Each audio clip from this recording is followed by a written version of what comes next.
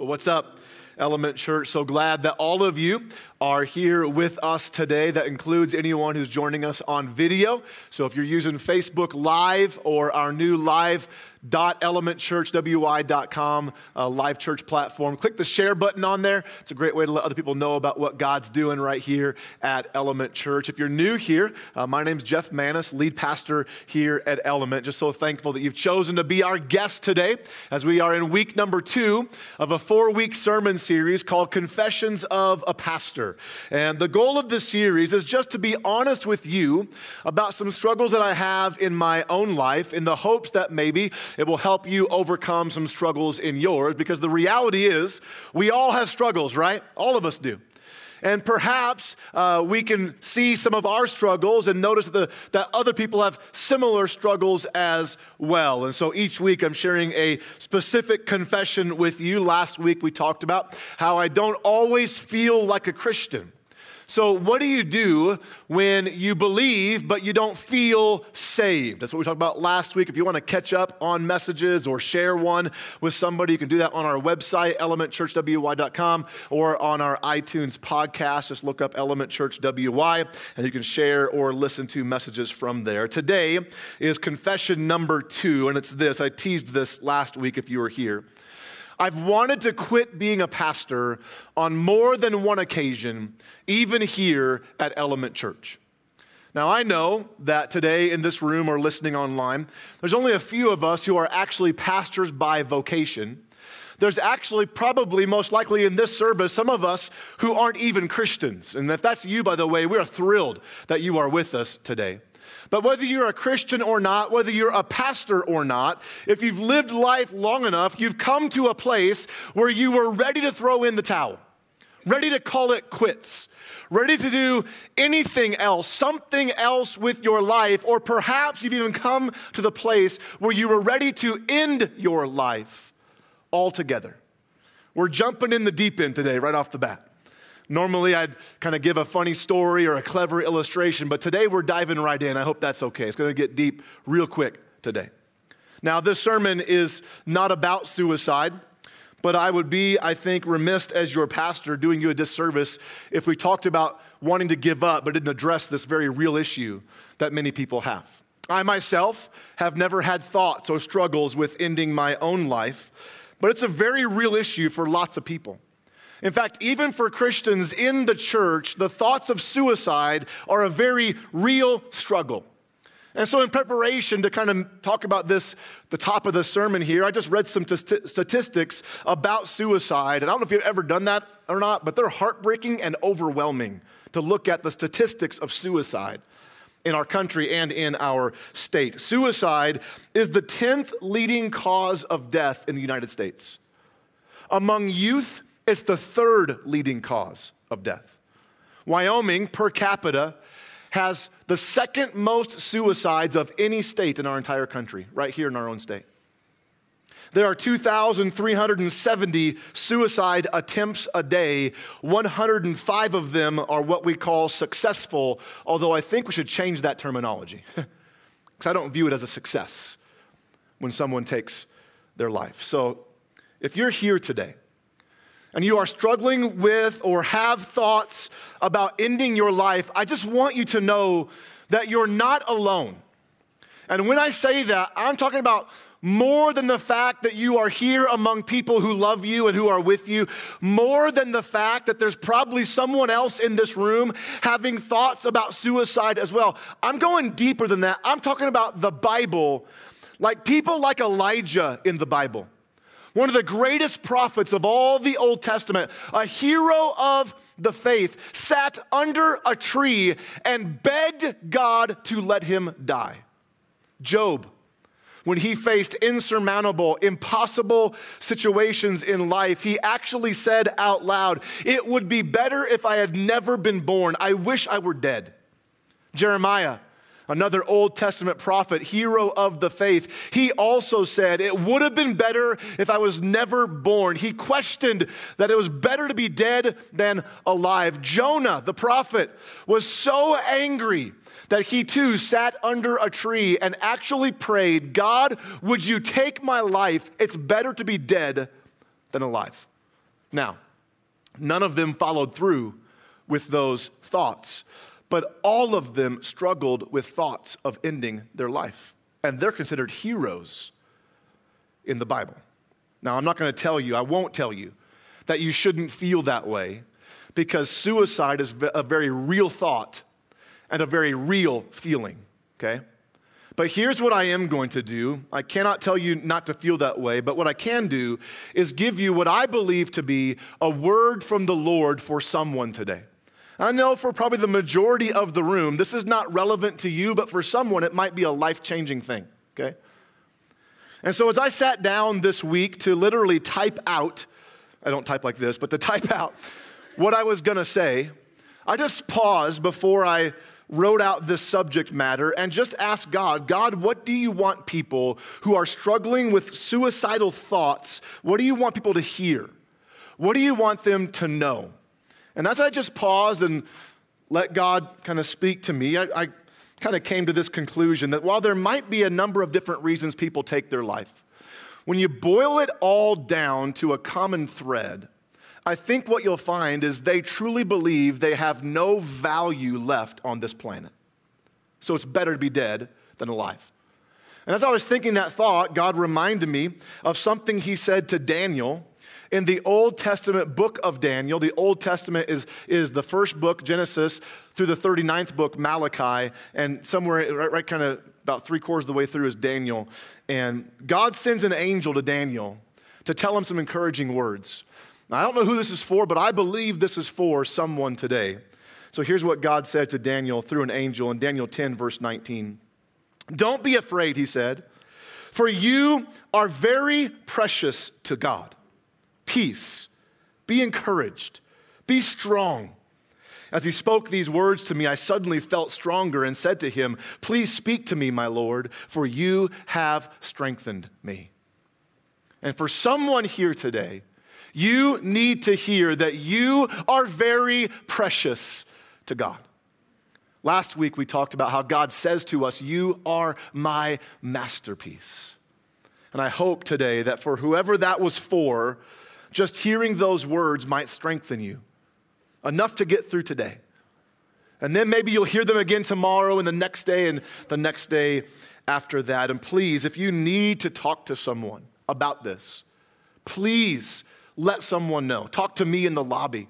Talk to one of our staff members, a prayer team member at the purple tent in the back of the room when we're done. Or there is a phenomenal organization right here in Cheyenne that works with suicide prevention and counseling. It's grace42brothers.com. If you need that website, I would encourage you, even if you're not thinking about suicide, it's a phenomenal website to go to. They have amazing information and help on that website. So that's all I'm going to say about that. I hope that was for someone today. So back to my original confession. I've wanted to quit being a pastor on more than one occasion, even here at Element Church. Now, don't worry, I am not announcing my resignation today, or perhaps I should say, don't get your hopes up. Whatever side of the fence you're on, okay? I'm not announcing that I'm resigning today. I'm not feeling that way right now. Like, I'm good today. But on more than one occasion, I've wanted to quit being a pastor. I wanted to throw in the towel, find another job, do something different, anything different with my life. I had just had enough. The first time I felt that way in ministry was the first church I was a youth pastor in. I loved the students that I led. I loved the pastor I worked for. I loved the church that I served in. But through a series of unfortunate events, I saw the worst side of the church world. Our pastor, who I viewed had done nothing wrong, our denomination stepped in, our church denomination, and as the way I saw it, wrongfully removed him from his position as our pastor. Subsequently, our church went through a horribly ugly church split. Nasty things were said, ungodly things were done in the name of Jesus and his church, and I chose to stand with my pastor. And because of my stance with my pastor, that same denomination stepped in and literally stripped me of all my credentials as a pastor. And here I was, this church I had given my life to, up until that point, I was born and raised in this particular denomination, basically told me, you are no longer fit to be a pastor in our denomination. I was devastated. I was demoralized. I did not know what to do. So I was ready to call it quits. My wife and I talked. We were going to get out of ministry altogether, leave ministry. My parents were living in St. Louis at the time, so I thought, let's just move to St. Louis. We'll help my parents out. I'll get a job at White Castle or something, free food at least. At least I'll get free food, and now I'm hungry because I said that. But as my ministry world was literally spinning out of control, my grandpa, my mom's dad, called me. My grandpa is ordained in this same denomination that removed me. And he called me up, and I will never forget what he said. His words were like Daniel. His words strengthened me and helped me move on. My grandpa called me. He said, Jeff, the church did not ordain you. God ordained you, and that cannot be taken away by man. And I got up and moved on and went on to the next ministry that God had for us. The first time this happened here at Element Church was before our church even started. So God had very clearly called us to leave the church we loved in Gillette and move to Cheyenne to start this brand new thing called Element Church. And we were here only a few weeks. In fact, this month is 10 years. 10 years ago this month, we moved here to Cheyenne. And a few weeks after we moved here, I just kind of fell into a depression. Depression runs in the men of my family. I didn't know that at the time, but I fell into a depression. And I didn't know what to do. I didn't know where to go. I literally remember sitting down thinking, what have I done? Like, we had 4 kids, 5 and under at the time. So I'm thinking, we got 4 mouths to feed. My wife followed me all the way to the city that we barely knew anything about. I remember thinking, I can't start a church. It will never work. Who would come to a church that I'm a pastor at? Some of you are still wondering how that all worked out. So I told my wife, I said, honey, if we quit now, no one gets hurt. If we just quit now, it affects no one. Like, I can get a job, we'll figure it out, but nothing's been started. Let's just get out. Let's get out. I happened to have a phone call that day with my church planting coach. He talked me off the ledge, gave me some next steps to take, till eventually we got to the start of Element Church. At one point in our ministry here at Element, I was so stressed out, so overwhelmed that I literally had a patch of hair missing from my beard. Like, hair was falling out of my face. I was so overwhelmed. I was begging God for a way out, just begging him for a way out.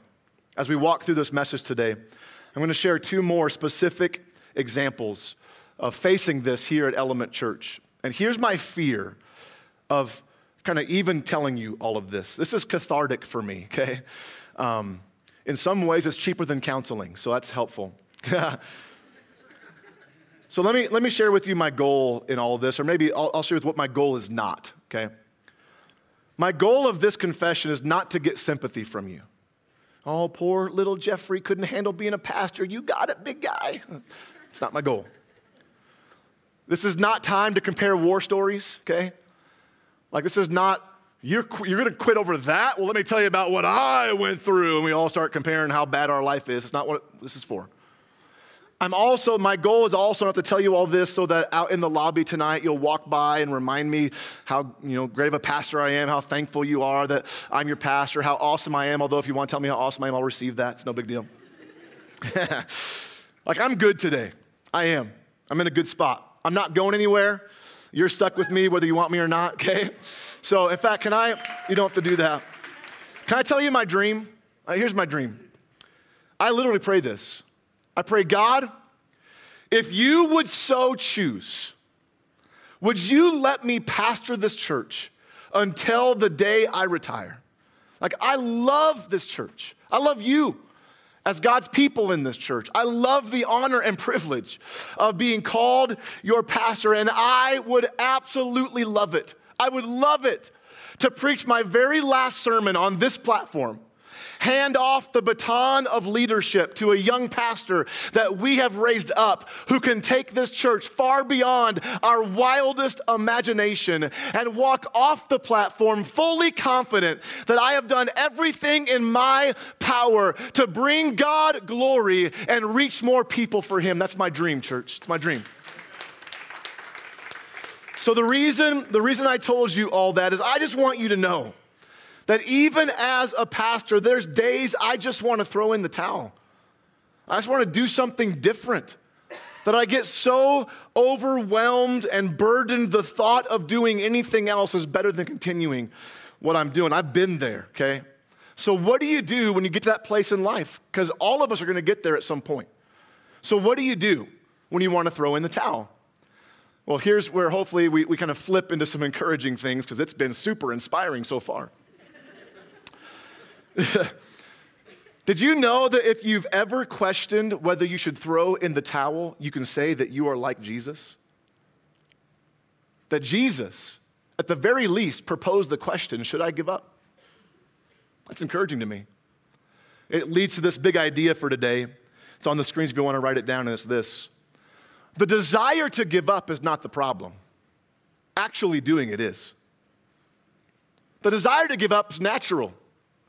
Choosing to give up and following through with it, that's the problem. So if the problem is actually giving up, here's the question we got to answer. How do I keep from giving up? How do I keep from giving up when I get to that point in my life? John 12, 20 through 28 is the scripture we'll look at. Would love for you to follow along in your own Bible. It'll all be on the screens except for one verse that was a late addition will not be on the screens. And as Andy said earlier, if you don't own a Bible, man, we'd love to give you one. We'll keep on giving them away. It's the best investment we can make is putting God's word in your hand. So ask for one at guest services. If you don't own one, we'll get you one free of charge. John 12, it's a story about Jesus here. I'm going to read the whole thing, make a few comments along the way, and then we'll see three things that I think will help us not give up. John 12, starting in verse 20. Some Greeks who had come to Jerusalem for the Passover celebration paid visit to Philip, who was from Bethsaida in Galilee. They said, "Sir, we want to meet Jesus." Philip told Andrew, a disciple, about it, and they went together to ask Jesus. Jesus replied, "Now the time has come for the Son of Man to enter his glory," which sounds awesome, right? Enter into glory. I want to enter into some glory. That sounds pretty good. But before you start thinking this is something appealing, let me remind us what that meant. It meant that before he would enter into glory, before he would take his seat on the throne of heaven again, he would be first arrested for a crime he did not commit, tried unfairly in the Jewish and Roman courts, stripped naked, abandoned by his closest friends, beaten beyond recognition, a crown of thorns thrust on his brow, nailed to a cross where he would suffocate to death. The sins of all mankind for all eternity were laid upon his soul, and because of our sins on him, the Bible tells us that God would turn his back on Jesus, and Jesus would cry out from the cross, my God, why have you forsaken me?" That's what he went through before he entered into his glory. "I tell you the truth," he said, "unless a kernel of wheat's planted in the soil and dies, it remains alone. But its death will produce many new kernels, a plentiful harvest of new lives. Those who love their life in this world will lose it. Those who care nothing for their life in this world will keep it for eternity. Anyone who wants to serve me must follow me, because my servants must be where I am, and the Father will honor anyone who serves me now. Because of all that, my soul is deeply troubled. Should I pray, Father, save me from this hour? Should I pray I'm done? I give up, throw in the towel?" Later on the night when Jesus was arrested in the Garden of Gethsemane, he would pray, "My soul is crushed with grief to the point of death," he said. And he begged God 3 times, if there is any other way except for the way I'm about to face, I will take it, but not my will. Yours be done. And then he says this, "Should I pray, save me? But this is the very reason I came. Father, bring glory to your name." Then a voice spoke from heaven saying, I've already brought glory to my name, and I will do so again. That's intense stuff, isn't it? Like when you read it from that perspective, the anguish that Christ was going through, he at the very least, proposed the question, should I pray, get me out of here? Should I throw in the towel? Should I just give up all together? So what kept Jesus in the game? What kept him from giving up? Well, I think the very things that kept Jesus from giving up are the same things that can keep us from giving up. There's 3 of them, okay? Now, there's more than 3 things that we could talk about that can help us from giving up, but these are 3 I see in this passage. The desire to give up is not the problem. Actually doing it is. So how do we keep from giving up? Here's the first thing I see in Jesus, and for us as well. Know your purpose. You have to know your purpose. Jesus basically says, I know what's coming my way. I know the only thing that lies ahead is pain and suffering and death and sin. And because of that, my soul is deeply troubled. So should I pray, Father, get me out of here? No. The very reason I came is to die, like a kernel of wheat planted in the ground, so that a harvest of new life can be gained. Jesus knew his purpose. And you might say, well, that's easy for Jesus. He's Jesus, right? Okay, that's valid. So what about the guy named Paul? Acts chapter 20, there's this guy named Paul. I'll remind us, if you don't know, Paul was a missionary in Acts chapter 20, but he wasn't always a missionary.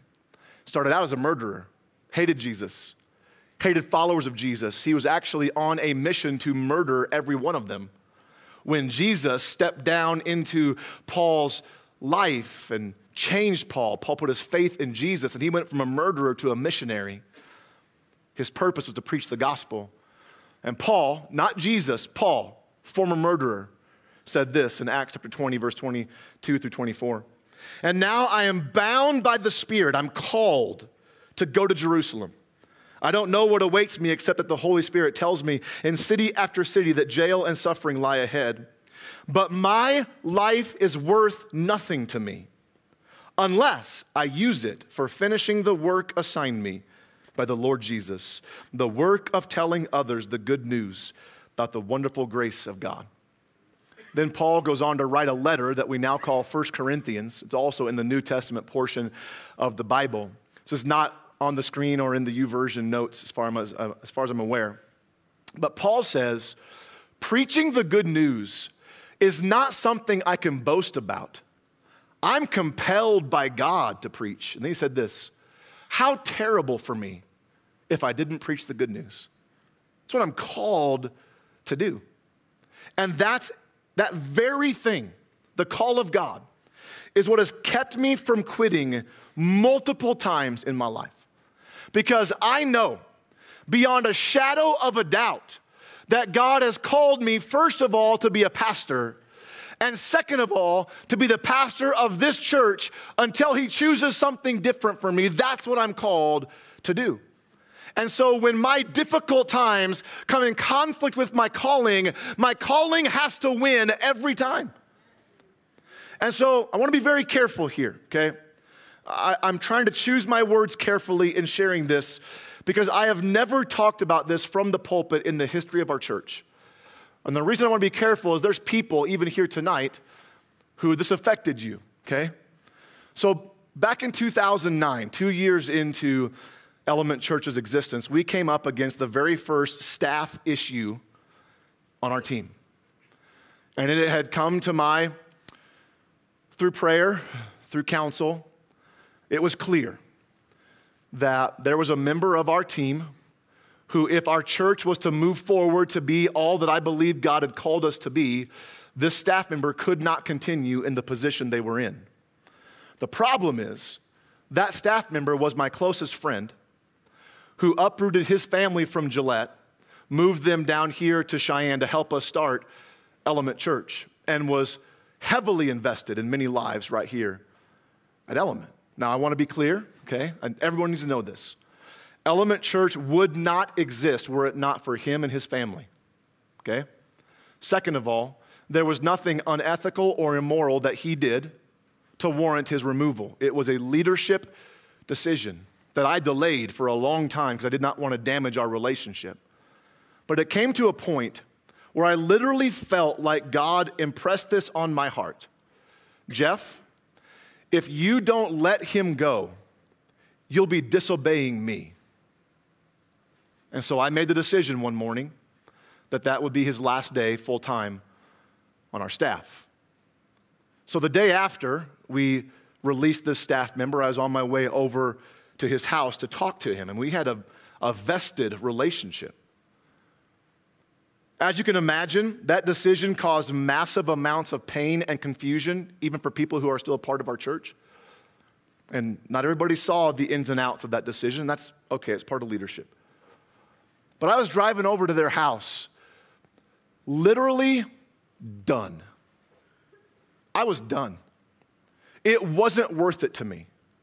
I felt like, God, if this is the cost of leadership, I don't want it. I don't want any part of it anymore. And so if you'll let me out, let me out. I'm on my way over right now. I'll call this whole thing off. Let me out. I was devastated. It was the hardest leadership decision, the hardest ministry day of my life. So as I was driving to their house, I called my wife up. She knew what I was going to do. She answered the phone by simply just saying, hey. And I, through my tears, asked my wife, tell me why I'm doing this again. And she said some words I will never forget. She said, because you're called, Jeff. Because you're called. It was those words, the calling of God, that kind of navigated me through the hardest season of ministry I've ever had in my life. Now, I know you might be saying, I don't know God's purpose for my life. I don't know what I'm called to do. So how do I know God's will for my life? And here's my challenge for all of us. Stop concerning yourself with God's will for your entire life and start living out his will for your everyday. Because if you live out God's will for today and then do that again tomorrow and the next day and you extrapolate that out, guess what you have done when you die? You've lived God's will for your entire life by just living his will for today. Because guess what? You're not guaranteed tomorrow. Neither am I. But I'm alive today. And so I want to live God's will for today. So what's God's will for today? Well, ironically, the Bible tells us. 1 Thessalonians 4, verse 3 says this, God's will is for you to be holy. That'll take some time, right? That'll take up a little bit of your time. 1 Thessalonians 5:18, be thankful in some of your circumstances that you like, right? No. Be thankful in what? All circumstances, for this is God's will for you who belong to Christ Jesus. So start there. Start with just those two things. There's dozens of other verses I could give you that are God's will for you, but just start with those two. You'll have a couple years worth of progress to have, right? Like wake up tomorrow morning and say, God, today, in my words, in my thoughts, in my deeds, in my relationships, in every response, whether in good times or bad, my desire, God, is to be holy unto you.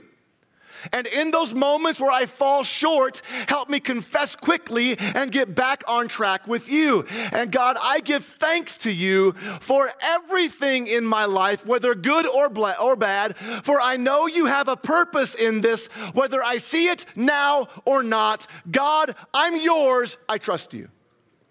Like start there, and somewhere in that, you'll discover God's will for your life.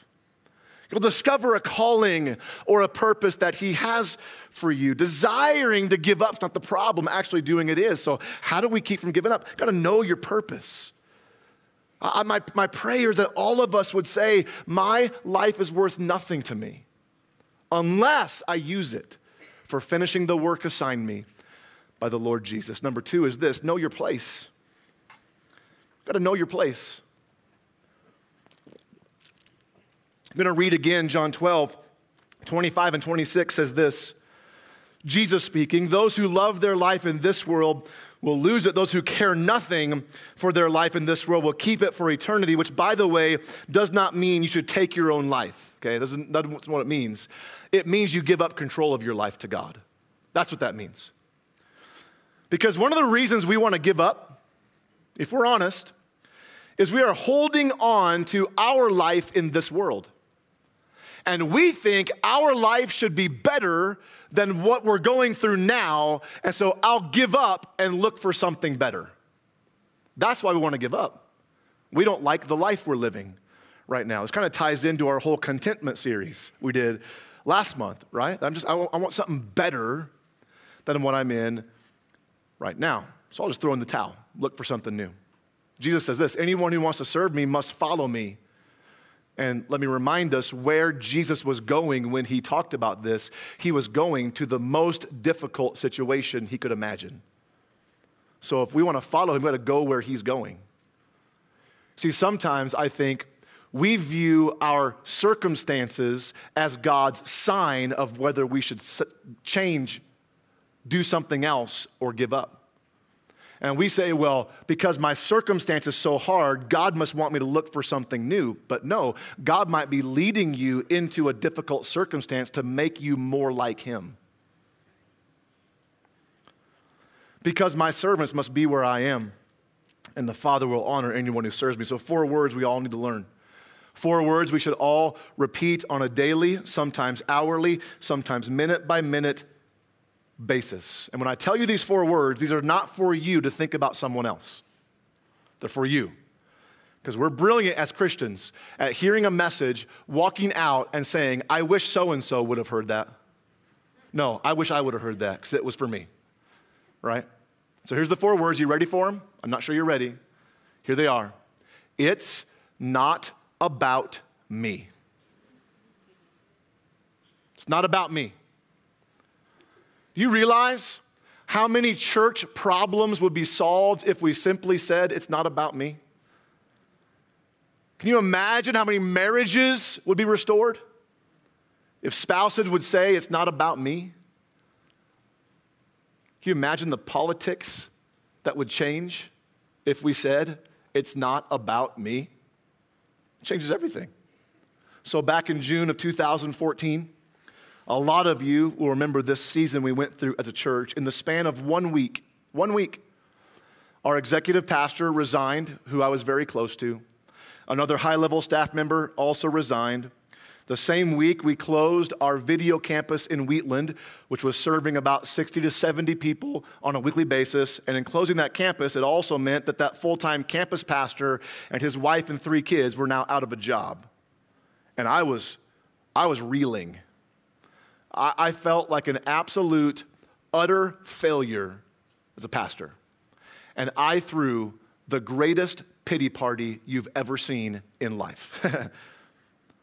I remember telling God, are you even watching this? Are you sure you know what you're doing? I began to question, God, am I even the right guy for this job? Because it's apparent I'm doing a horrible job leading this church. When all this happens in 1 week's time, God, if you'll let me out, I'm out. I'm done. This was 2.5 years ago. In the middle of my pity party, I was out for a run one day, listening to a podcast. This was just a few days after this all happened. I couldn't tell you who was preaching on this podcast. I couldn't tell you the sermon. I don't even know how this fit into the sermon. But God used this one statement to change my life. The statement was this: money is the currency of earth, but people are the currency of heaven. And God just spoke to my heart. I'm being real right now with you. And just pressed in and said, Jeff, right now, you are more concerned about how you look to the people than you are about the people themselves. Care for the people. And I confessed, Lord, I'm sorry. I repent. Went back to our team and said, listen, I'm sorry. And here's what we're going to do. You guys remember, some of you remember this. We're not doing anything. God just said, press the pause button. Like no new plans, no dreams, no initiatives. Just wait for me to tell you what to do. And we did. For 2.5 years as a church, we have not done anything new. We've served the people and loved on our city. That's all we've done for 2.5 years. But in that process, in that season of pause, God not only grew our church, we've grown by more than 20% in the last 2.5 years. So it's kind of God's way of saying, told you so. But in that season of pause, God opened our eyes and hearts to something greater than I could have ever dreamed of. Because in this process, he laid a burden on us for the state of Wyoming, okay? Not for Element Church to go and start all these different churches with our name on it, but to literally give money away to other existing churches in other cities in our state so they can go out and serve their city in a tangible way so that we can do something about the lost people in our state. Because if we don't do it, who will, right? And so we started this thing called iHeart Wyoming. Many of you sacrificially gave to this at the end of the year. We have $100,000 this year alone to give away to churches so they can serve their communities in tangible ways. You can go to iHeartWyoming.com right now, and there, I would even tell you, if you know other pastors in our state, share that with them, because on there is a form to fill out to request money that we will literally give them, no strings attached, to serve their community for Jesus. And listen, this blows me away. On Wednesday, okay, we have 2 churches that have applied for money already. On Wednesday, I had the privilege of sitting down with a pastor in Buffalo, Wyoming. And he had questions about iHeart Wyoming. And as you can imagine, when a church wants to give money away to another church, it's kind of alarming. And so he looked at me across the coffee table, because all good things happen over coffee, and he said, can I get an amen? He said, Jeff, what's in it for you? I was like, what do you mean? He's like, what does Element get? And I won't tell you his name, so I'll use bro as his name. I said, bro. I was like, I know it sounds super churchy, but nothing. Like, we don't want anything. I said, we really wanted to give you money and allow you to serve the city, and you get the credit for it. And he's like, that's amazing. I was like, I know. It's awesome. Now listen. I'm praying that he does become a part of iHeart Wyoming, but it doesn't matter whether he does, because other churches will. But it's amazing because there are people that his church or other churches will serve that I probably will never even meet. But you can trace that impact all the way back to a moment where I wanted to give up. And because I didn't give up, God led us into a season as a church where we were listening. He spoke a vision into our hearts. And now, church, I believe we are on the doorstep of at least attempting something that has the potential to change the entire state. Amen. But it came from a moment where I wanted to quit. So here's where I'm at, okay? This is what I've been challenged with. Perhaps God's allowing you to go through what you're going through so that people who aren't even born yet can be impacted by Jesus. Woo! Like, I'm being super challenged to trying to think generationally. So one of my new prayers for us is this: God, may we live and lead in such a way as a church that our grandchildren's grandchildren have a place to call home here at Element. Because, friends, if we are only thinking about this life right now, we're thinking too small, because our God is a generational God. And he's pouring out visions and plans and purposes on people today that will affect 5, 10, 15 generations if he waits that long to come back. It's amazing to me. It's amazing. So the desire to give up is not the problem. Actually doing it is. So how do we keep from giving up? Got to know your purpose. Got to know your place. It's not about me. Number 3, got to know your praise. Know your praise. Jesus said, should I pray, Father, save me? I'm not sure I can face this. I don't know if I can go through the pain, but no, this is the very reason I came. Father, bring glory to your name. That I know my purpose. It's to die. I know my place, God. It's not about me. And I know my praise that God, if not giving up, will bring you glory, then I'm in. I'm in. There's a verse that's been wrecking me lately. I've been reading it now for weeks. Romans 11:36 says this, for everything comes from him, God, and exists by his power and is intended for his glory. All glory to him forever. Amen. You know what that means? Everything comes from God. That's me. And everything exists only by his power. That means if he wants me to take another breath, he's the one that gives it to me. And if he says it's your time to go, then it's my time to go, no matter what I do or how much I cut out bacon from my diet, which I will not do. And everything's intended for his glory, which is me. I exist by him. I'm intended for his glory. So God, if not giving up will bring you glory, I'm in. I'm in. And I hope you will be as well.